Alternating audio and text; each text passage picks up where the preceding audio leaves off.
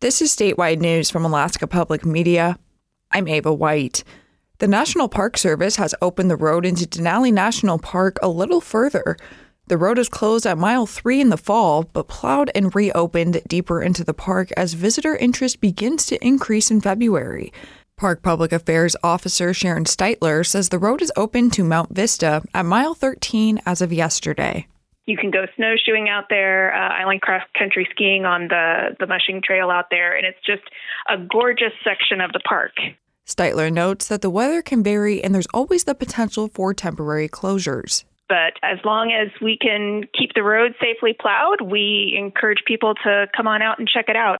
Steitler says permits, weather, and road condition updates are available at the Murie Science and Learning Center at Mile 1.3, and there's a camping option nearby.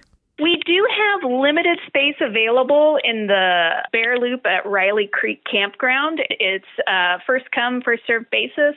Denali's annual Winterfest event, featuring a variety of activities in and around the park, is happening February 23rd through 25th. Meanwhile, attorneys presented oral arguments in a long-running dispute over fishing rights on Alaska's only native reservation on Thursday. Metlakatla Indian Community sued Governor Mike Dunleavy and his administration in 2020, claiming the state's fishing permit system infringes on rights guaranteed to the tribe by Congress. Lawyers for the tribe argue that Metlakatla fishermen should not be required to purchase limited entry permits to fish in waters near Ketchikan and Prince of Wales Island. The tribe argues that the 1891 federal law that created Metlakatla's reservation implicitly guarantees tribal members the right to fish outside its boundaries. The state disagrees, arguing that allowing members to fish off reservation without state permits would hamper efforts to manage fisheries sustainably. The Ninth Circuit Court of Appeals sided with Metlakatla and revived the case last year, sending it back to district court. On Thursday, attorneys for the state argued in a Juneau federal courthouse that the Ninth Circuit's decision required Metlakatla to prove that they had a history of fishing in the southern panhandle.